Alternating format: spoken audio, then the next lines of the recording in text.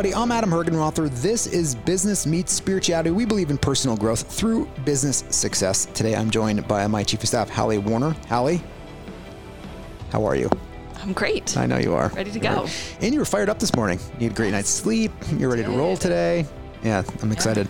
We're going to talk about money today. One of those things that when you hear the word money, you can cringe or you can be inspired or you can just be indifferent about it. There's 5 or 6 main points that we want to make throughout this podcast, but money is one of those things that can have such an impact on your life, good and bad.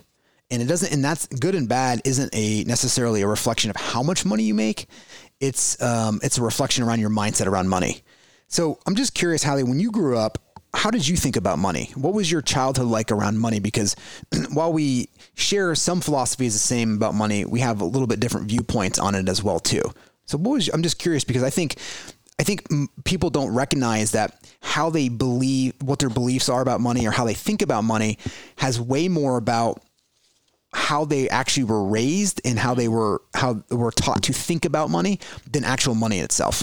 Well, and I think the fact of the matter is that very few of us were actually taught about how to think about money. It's more of just what did we pick up by osmosis of being around our parents or whoever our caregivers were and saw how they interacted and spoke about money, which we then would often internalize. My parents did not teach me about money. Yeah. I didn't have an allowance and did I have an allowance? No, I definitely did not have an allowance. Yeah. But if we did want anything, I had very few wants probably because it just was not like we just weren't expected to have a lot of wants. Our needs were all taken care of. And if we really wanted something, it would be a Christmas gift or a birthday gift or something like that. We would just buy things to buy them. But I think a couple of the key takeaways that I have around money and growing up were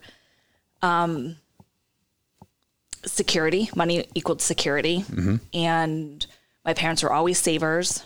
I did always see them meeting every single week about money. So that is something. Oh, that's pretty cool. Yeah.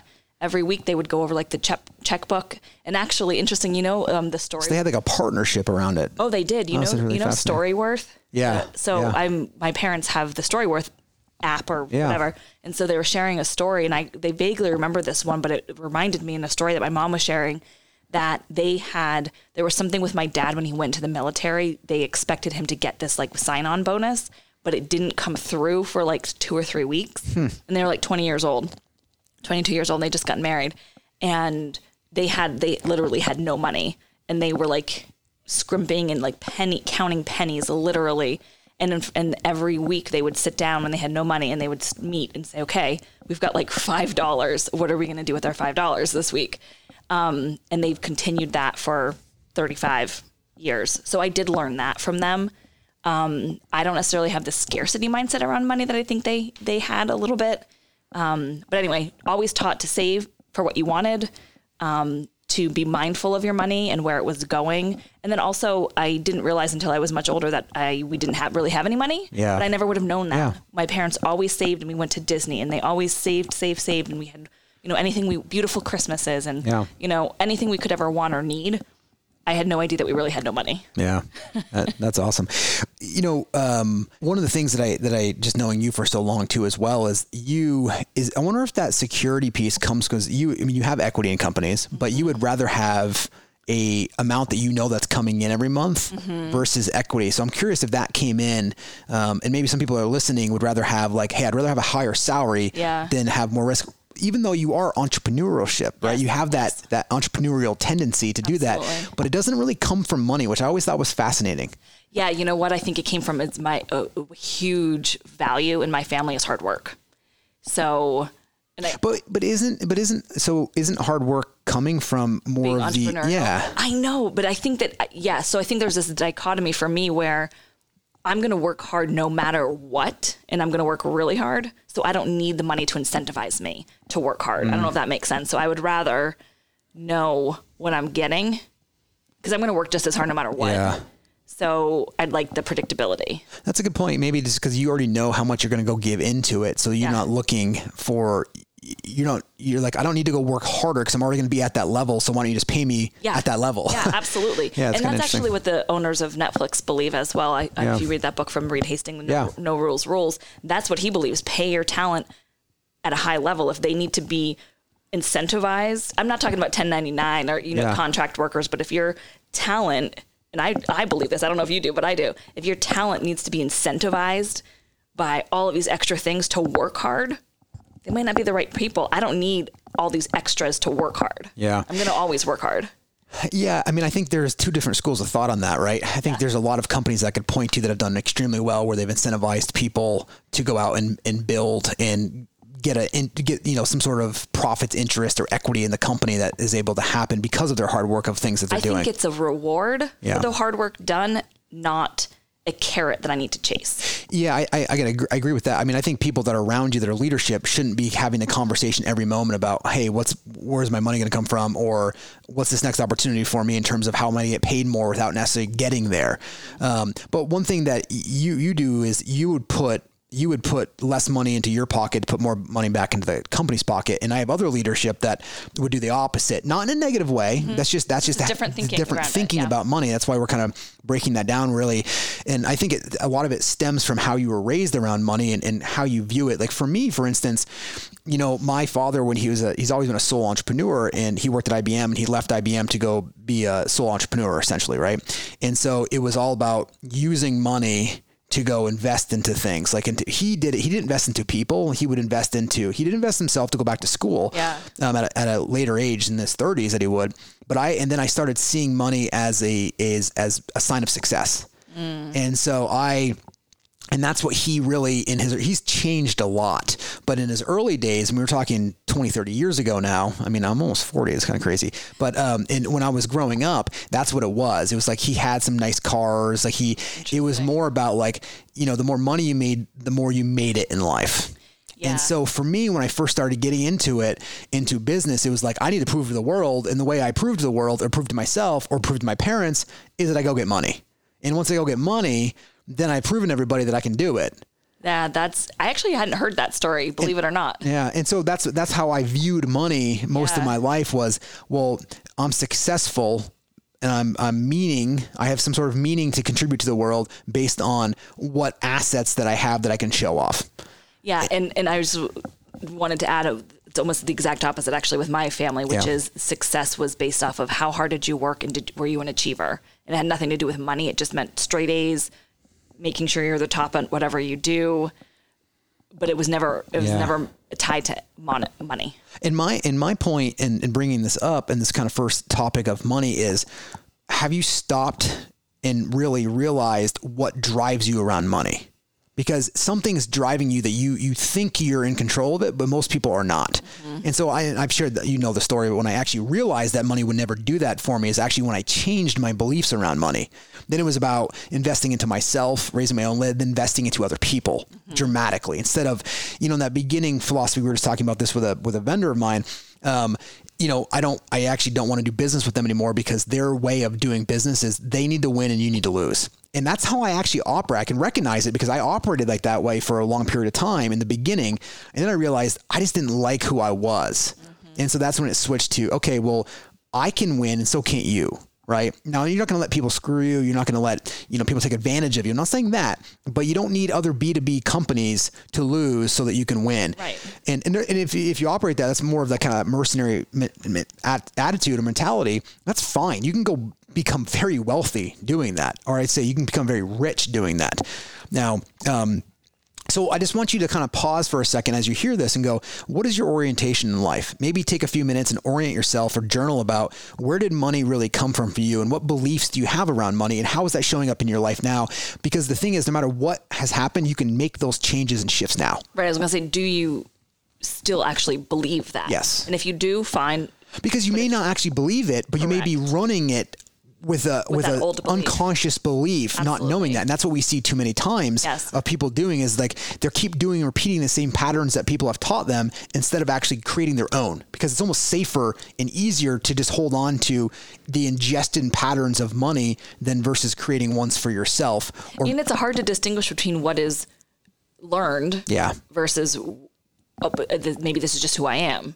There's a hard to distinguish that, but as you continue to go down this path, you can start to distinguish between the two. You just got to stop and go, okay, let me investigate. Mm-hmm. That's an internal investigation. And I think everybody should go through that process, right? As you go through that internal investigation, you'll start to uncover your unconscious beliefs around money, right? So when you did that, yours changed. They changed dramatically, right? And I just realized, well, for me, it was just, I felt hollow and authentic and it wasn't, I was like, this is not who I want to show up to be. I couldn't say it. I didn't say it necessarily like that. I just knew like, wow, this kind of sucks. And if I stop and investigate, I actually still believe the same thing pretty much, I would say. Yeah. Because I'm not totally motivated by... You're not motivated by money at all. Yeah. Yeah. Well, a lot of people are. And it doesn't mean if you are or not, it doesn't matter. No. It's just, it's just understanding, why are you motivated by money? Why are you not motivated by money? Mm-hmm. So either way, you're just doing an inquiry. Because it doesn't matter whether you believe what I say or believe what Hallie says. That's irrelevant for this podcast. The whole point of that is to say, where are you? That's the whole point, right? So that's the first kind of bullet point on this is do some self-inquiry investigation around your beliefs around money, because it's far less likely that you're living the beliefs that you think now, and you're actually you're relying on old-fashioned beliefs that you basically had just ingested early on in life. It's always fascinating too, when you think about teachers, while their purpose was to serve and to contribute, which they do an amazing job. And I think they're way underpaid for a lot of these things, because they think that in their retirement that they would just be taken care of. And I think one of the reasons why it's not taught in schools is because they don't actually know how to be an investor. They don't know how to think about money. They know that they have, and I'm not saying they can't pay their bills and stuff. They just don't go out there and think about money that same way. But the reality is we should be teaching our kids, our employees, all about money in terms of what it is. First of all, it's a tool, but we know that. But just beyond that, at early ages, just having conversations around money. How to use that tool. How to use it. What is it? It's at the end of the day, and we'll get into this kind of this second point, which is, to make money or not make money has more probably to do with luck than people think it does. Mm-hmm. And Warren Buffett says this actually very well. He goes, if I had been born 200 years ago, I would be dead before I was 7, because I can't pick up a hammer and I can't do anything. I happen to be born into a time where investing and people that invested properly were rewarded financially for this. And that became very natural for me. And in fact, he started investing when he was 10, and then basically, he had a couple $1 million when he was in his early 20s, which gave him this big head start. But what's really fascinating with Warren Buffett is 99% of his wealth came after he was 50 years old. And so if you actually look at that, he'd been investing for 40 years before he started generating that. And 97% of his wealth, I think, came after he was 60. Yeah, isn't that crazy? Yeah. And so he had 40 years on there. So that kind of, you walk this tightrope for a long period of time in your life where you may be investing or making decisions, and then it may not work out the way you want, and you go, I just can't make money. Well, that's not always the case. Every time you make a bet, right, or you make a decision to use your money, there's a probability that could go down or up. And so sometimes you just pull the card of the probability it went down. And then conversely, when you make money and you make money, or you invest money, or you do something to invest money to increase it as you're thinking about money in an investor or investments, and you make money from there, you tend to inflate what you did to actually earn that money. And so therefore there's no pattern or process to repeat that process. So if I asked everyone's podcast, write me out a plan of how your money earns money.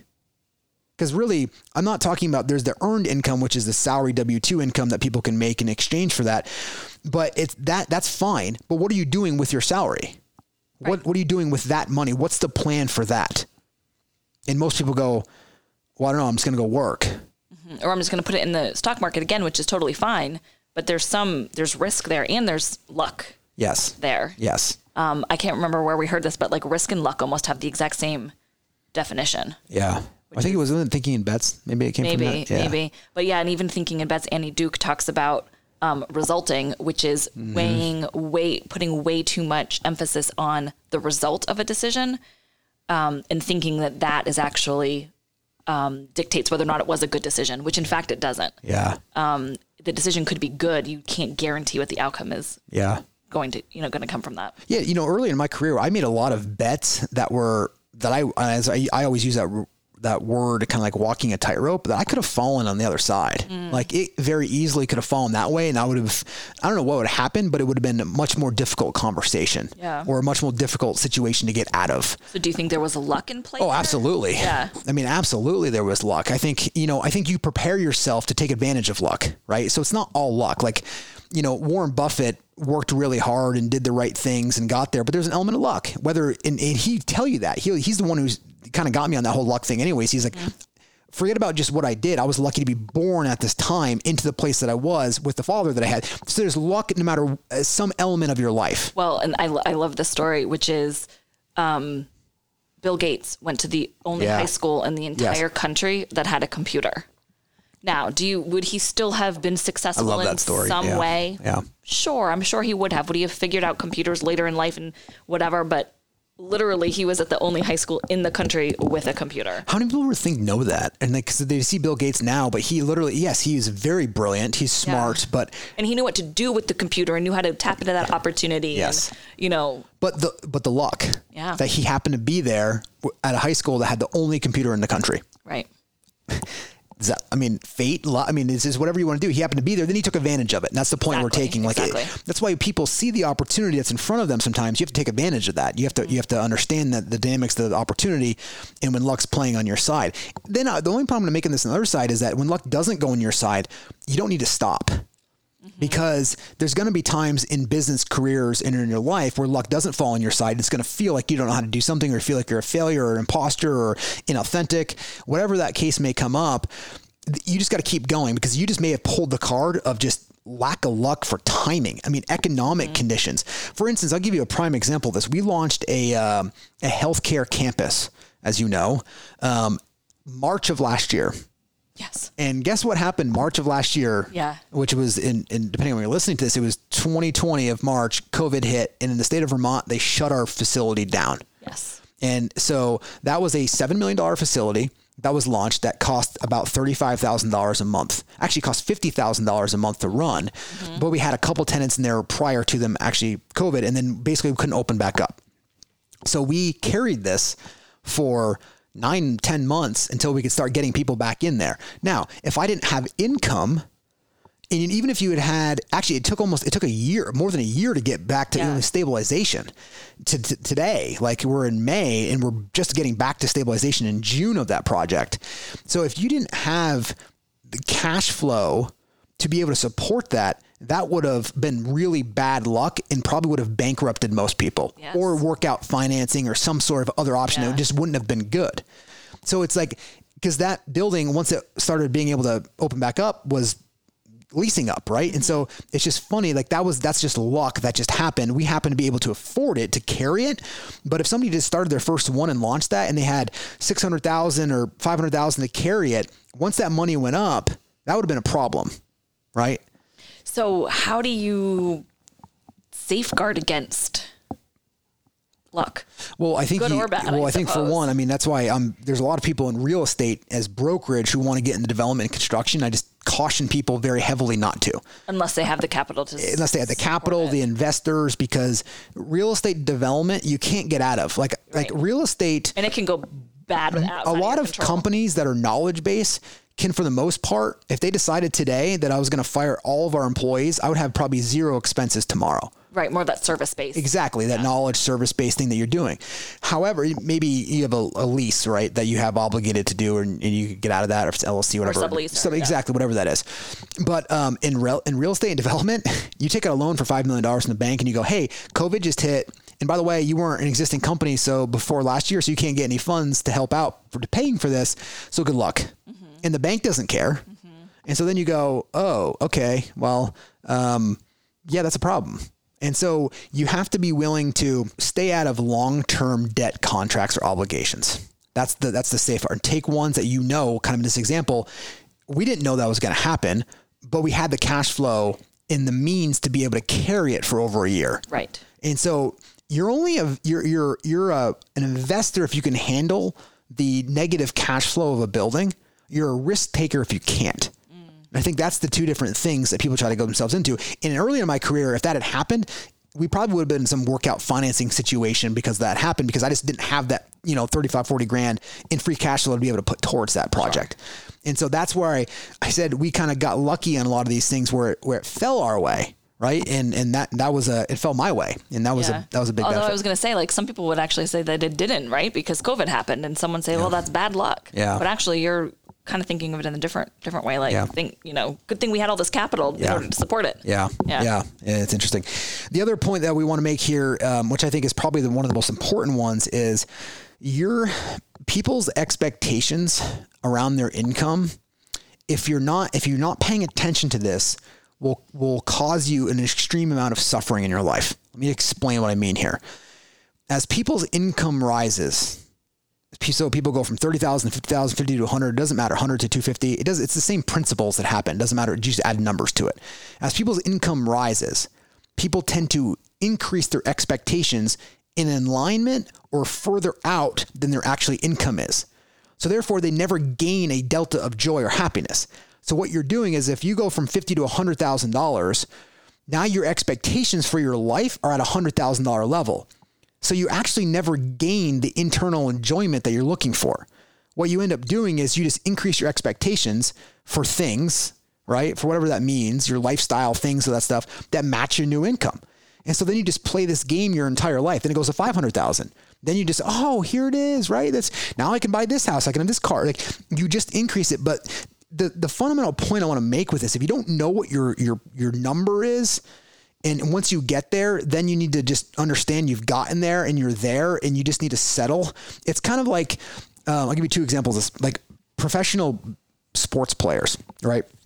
A lot of them make $5, $6, $7 million a year, right? I mean, at that level. And so instead of going out there and paying $1 million cash for a house, what do? They go buy 3 houses at $5 million each and finance it, which is fine because they can carry it for the period of time where they're playing. Mm-hmm. But most people's careers are 3 to 5 years. And so then when they stop doing that, they go bankrupt or have to sell it because of that issue. And so instead of setting themselves up and using that money, investing it, they increase their expectations. They were still playing basketball. The day later, they got all this money. They just increased their expectations dramatically to match or over exceed their income levels. So is that the same concept of like people who are living within or below their means? Yeah, it is. I mean, it's the same concept. But the question comes down to is why are people doing that? Right, because they are like, okay, more money equals more happiness. Well, they're playing this judgment game. They go, well, Hallie has that stuff, and she seems really good, so then I should probably be there to do that too as well. But the thing is, when Bill Gates is on his deck drinking his favorite drink, whether that's a wine, a seltzer, whatever it is, his physical experience is no different than you doing the same thing. Mm-hmm. No difference. When I look at my own life, his internal experience. Internal experience, yeah. Yes. I think things are different. You can buy time. His physical experience might be different. It might be I meant like physical. Well, here, let's just use the example of a beach. Yeah. Beaches are free. Depends on where they are. So he may have his own beach, but so he goes down there. His feet are in the sand. Your feet can be in the sand. Yeah, fair He can be with whoever he wants. That experience that he's having on the beach is not going to change anybody else's experience on the beach. But then you go, oh, I need to have that. I see over there, he's got that. He must be having a different experience than me. Sure, yeah. And that's that expectation experience that I'm talking about. Yeah. And that just doesn't change. Bill Gates, when he walks into his $50 million home, does not feel any different after a little while than you do walking into your house. I promise you that. Mm-hmm. Now, his environment is different. And that's awesome. He's even famous for saying that he's like, my house has 27 rooms. I can only sleep in one of them at a time. And so the point is you're not going to feel any different. So stop having this expectation that as your income rises, you're going to feel different about some experience you're going to get, because you're going to be playing this game for your entire life, which is why billionaires keep needing more things, because all it does is like, oh, now I make $1 million, then 5 million, then 100 million. And it's like, oh, I can buy an island. I can have this. And cool. They're fine. But his experience traveling to that, I promise you, doesn't feel that much different than you going on your own vacation, driving your kids to the beach. In fact, it may be more. I even think about this in my own house. I mean, I've lived in multi-million dollar homes, and at the same period of time, the same amount of money that I was making, I've lived in places that are $150,000 for 9 to 10 months while we're building another house. And what's fascinating is Sarah and I, my wife, we can look and say, we didn't feel any different. We had just as much happiness or joy in that place as we did our other ones. Now, there's some comforts in the other things and some more things you can do that can enhance your experience. But in terms of your actual joy, it's not going to change. Yeah. It's not. My parents grew up in this, our house just came up for sale that we grew up in. It was $24,000 when they bought it. It was 800 and something square feet. My joy in that house didn't change compared to the houses that we started growing up in and having different ones. There was no difference. Yeah. I was going to say it. Sometimes Bill and I my husband and I talk about when we had like no money and we lived in this like 300 square foot apartment and we were just getting our careers off the ground. We were like, man, life was so fun back then. Yeah. And because it was so simple. Yeah. And of course now we make far more money than that and do pretty much, we don't have extravagant tastes, but we basically do whatever we want. And sometimes we look back and we're like, God, life was just like so simple and happy. Yes. And now it's like more complex. And now we have money and like, what do we do with it? Or do we keep working harder? Do we not? Do we like, it's more. Yeah. And I mean, my like income and everything is like much less, but it is still than millionaires. Right. But it's still complicated. And sometimes I go back and think, man, if I could just go live in that little apartment again and just have my little life, it would be so great. Yeah. Yeah. I mean, and so that's the whole point that we're making here is that just don't have this, and people already know this. Every time we bring this conversation, they go, oh yeah, we know. But then people act differently. So just stop thinking that as your income increases, that your joy is going to increase. Your income increases and you want to go buy a car or buy a second home. Awesome. Great. Don't ever have any pressure on your business or you to support that endeavor.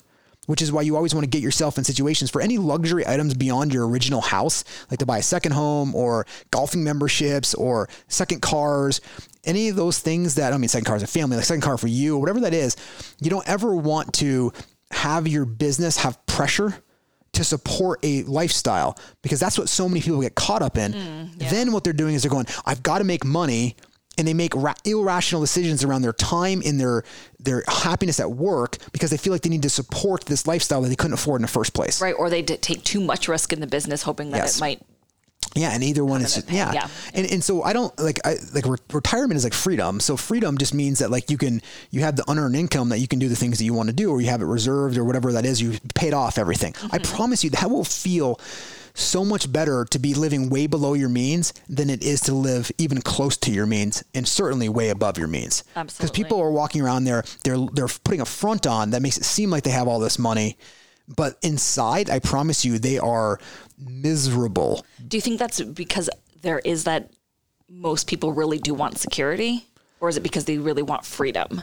I think they want maybe both, but I think what people get caught up in is the ego thinking that they need to keep up with the Joneses, which by the way, the whole analysis of keeping up with the Joneses was a cartoon in the early 1900s about two people living in an apartment and they wrote an article, the cartoon comic strip was about keeping up with the Joneses, who was next door. That's where that keeping up with the Joneses came from. I didn't know. Cartoon character script. But anyways, and that was about trying to keep up with somebody else's lifestyle. Right. And so we just do this thing where we just project some level of joy based on what we see somebody else doing, having some new experience or having some new thing, thinking that if we do that we're going to feel like they do.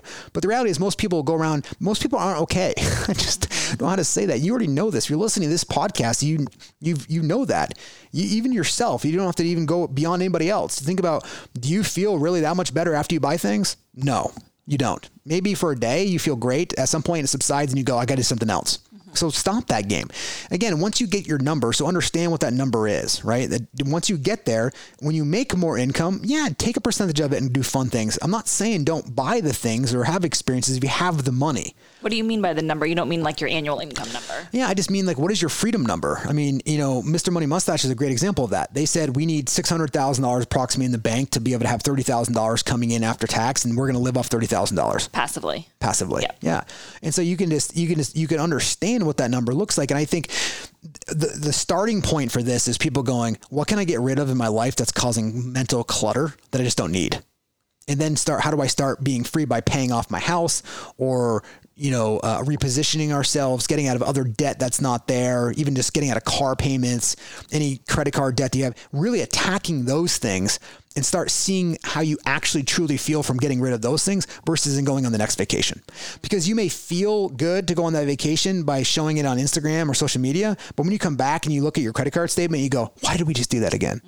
There's way too many people that do that. Yeah. Instead of realizing we could have just taken the vacation, drove to the beach, or just did a bunch of things wherever we are, spent 25 cents on the dollar compared to that vacation was, and had more of an experience because you knew it was within your means or less than your means. And so that's what I mean by really just kind of understanding that you can still have those experiences. And know that you're making maybe a short-term sacrifice for your joy. For your joy and for just, you for just your life. Put more stock into the experience than what the experience looks like on social media, period. Yeah. The last kind of component to this is wealth is hidden, rich is seen. And so what I mean by this is that wealth, you can't determine someone's wealth, right? Unless you know the person or they have a history. Like I'm sure everyone knows in their town somebody that's wealthy, right? But if you actually went and looked at most of the people that are wealthy, they don't look like rich people. Rich is like, what can I spend money on to show the world that I have money? And that's being rich. And a lot of times that's leveraged debt. Like they may have a really nice car, or a Mercedes, Lamborghini, whatever that is. They're driving around there and everyone's like, wow, they must be really rich. And maybe they are, but most people have a $2,000 a month payment, right, on that car, or $1,000 a month payment on that car.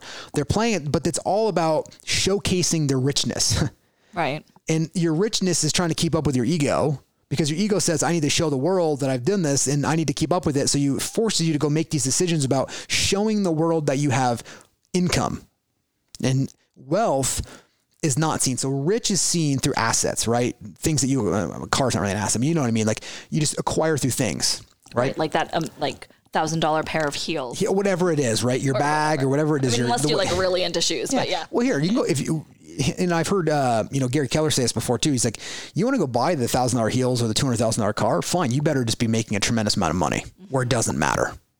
Right. And that's the point. Right. Like you can go have that and do it. But I promise you, when you go buy that, you better not be buying that to make it feel like you need to showcase that off, because it won't work. Right. It could be just that that's just your hobby or your or maybe you really like cars. Awesome. Yeah. There's nothing wrong with really liking cars, but do you really like cars because you really like them? Or do you really like cars because you like the way it projects you in the world?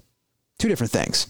Yeah. And then, I think about books when I think about things that I really like, and I'm like, I just buy all these books because I want people to know that I have all of these books. No, I don't really, but I had to stop and think about it for a second. Yeah. Well, and there's things like we all have these urges from the human side of like wanting to splurge on things. So like a hack for that, and I've shared this before, is just like, I try to buy things that don't really cost lots of money, like sweatshirts or t-shirts sometimes, and or Allbirds. Because whenever I feel the urge to go buy something, like it happens sometimes, and if you just want to just do it, buy a bunch of socks, or hoodies, or buy books, exactly, and you just like, oh, I got that through, and it was like $60 or $20 compared to $100,000 watch or $50,000 car, where you just made a decision. Because then you go back 2 weeks later, you go, why did I even buy this thing? You just always do. So just knowing that when you're buying things, wealth is the things that aren't seen. Your bank account, nobody sees your bank account. Nobody sees your wealth. One time I was actually meeting with an accountant, and I was actually switching accountants, and I was going through there, and we were finishing up our year, and he said, he said, you have to pay this amount of money in taxes. He goes, the interesting thing for me is we see how much people make. We don't see how much people keep. And it was kind of interesting. He goes, because a lot of people that make a lot of money, they can't pay their bills. So he goes, I don't know what kind of cash you have. Yeah. I said, well, we can pay it because we have the cash. He goes, well, that's good, because most people have high incomes and they can't pay their tax bills because they're spending it all. So they see the income, the rich side. They don't see the wealth side. You're a financial advisor of somebody that can see that wealth side, but it's like people don't necessarily know what buildings you own. They don't know how much you owe on the building. They don't know what your equity position is in the building. They don't know what your IRA accounts look like. They don't know how much you've paid off in your house. They don't, right? I mean, you could have $1 million home, but if you have a $800,000 mortgage on it and that's a stretch for you, then that's a challenge, right?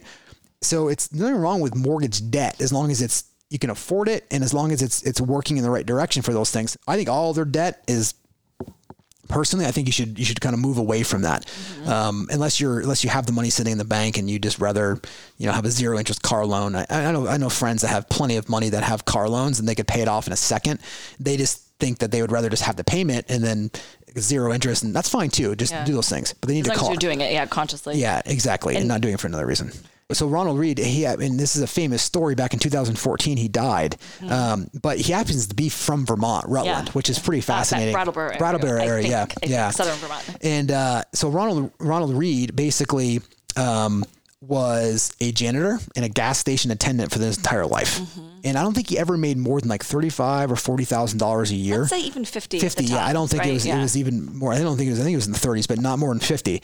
And so basically he went, because this is the last component of this is that it doesn't matter what you make. It's all about your savings rate. Kind of rhymes, right? It doesn't matter what you make. It's all about how much you save. And invest. Invest. Yeah.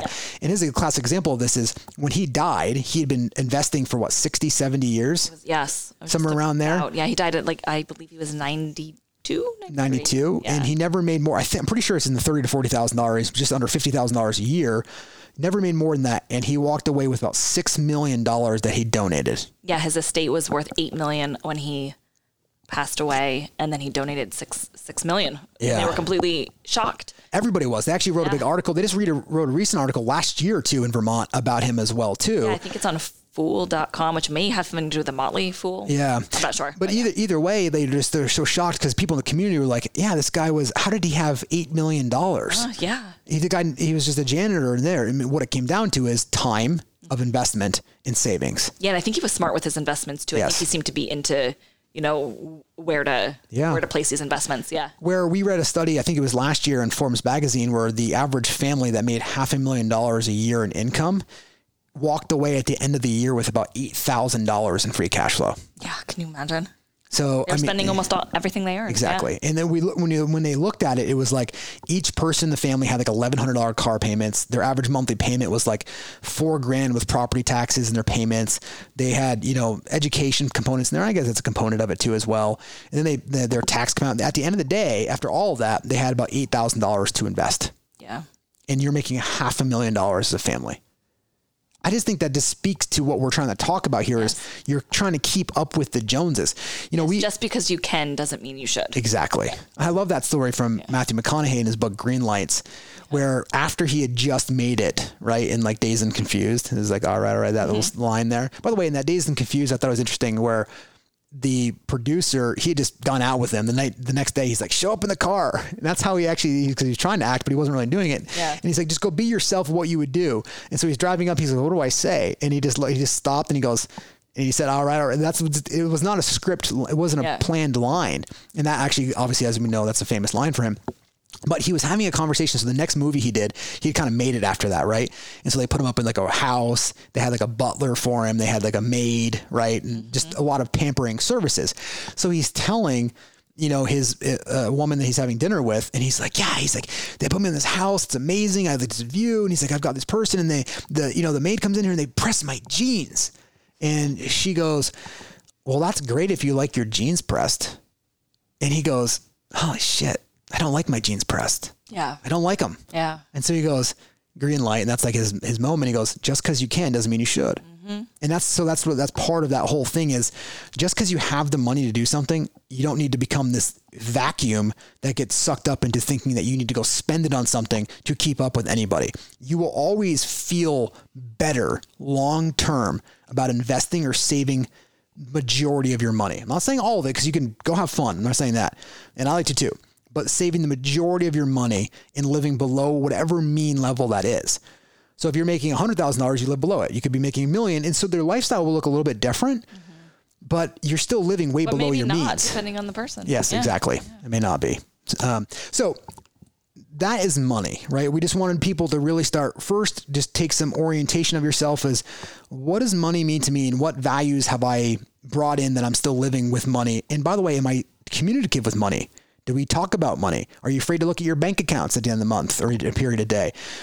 Money is just a tool that you use, and just get familiar with the fact that it's just a tool. So just start being just start going introspective on there and trying to figure out what beliefs you have.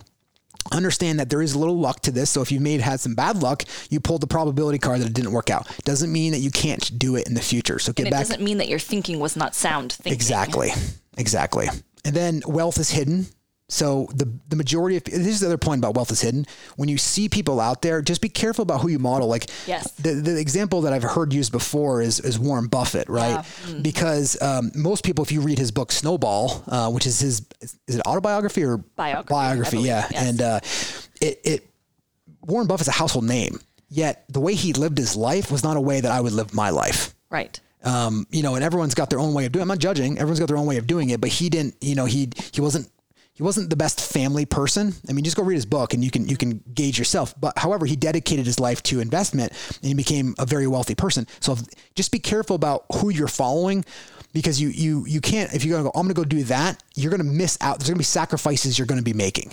Right. And if you think you can only take that one component, it could be hard, because that could be the anomaly of why that person was that successful, because everything else. Which is why you always want to uncover, like when you're following somebody, you actually look at their whole life. Yes. Like, what does their actual life look like? What is their, and we've seen this in the media, right? With individuals that have been called out who have, like Rachel Hollis was in the news. And even in Steve Jobs' biography, there was, I mean, people know that he had some difficulties with his family, I think, as well. Yeah. But you look at him and you think, uber successful. Okay, I want that life. Well, do you? Do you? That's the question. Maybe you do. That's for you to decide, right? Yeah. That's for you to decide. But you just decide what kind of life you want to live, and then just make sure that if you want to take their investment profile, you can take that from Warren. I think he's got a lot of principles. So who you're following for kind of each category of your life. So just make sure if you're following somebody that is driving a Ferrari, make sure they're making a couple $1 million a year and they paid cash for it, right? And then find out how they made their own money. Then you decide what you want to do with your money. Make sure they're not driving in. They have a $2,000 a month lease payment on there, and they can barely afford their houses. And if something were to go wrong, then they would be screwed and bankrupt, because then you just follow the bad model. So just make sure you're very careful about who you're following for that. And that's wealth is hidden there. And understand that wealth is never going to bring you, and money will not bring you happiness after about $75,000. I mean, the studies are clear on this. As a household income after $75,000, it just doesn't put any more joy or happiness in your life, period. Right. And stop thinking that it does. Nothing wrong with any more money than that. There's nothing wrong with having more experiences. Just don't have any of that thinking that you're going to have more joy than you do now, because you're just not going to. And then, the last point that I'll make about this is that it's with your money. If you're an optimist, you have to understand that you can bring some pessimistic attitude towards money, which means that don't always think the world is going to be amazing. You can think that way, but then be a little pessimistic with your money, which means save it. You never know what's going to happen. Life doesn't unfold exactly how we want to, and you never know what's going to unfold. So you just want to make sure that you have reserves in there, and it's fine to think optimistically. Just make sure that you're taming that with some pessimistic attitude about saving and investing your money so that you are secured for the future. Hey everybody, really cool announcement Hallie and I have. Achieve Freedom Coaching's Entrepreneur Summit. Just the words sound good. I mean, it's going to sign up just from the word.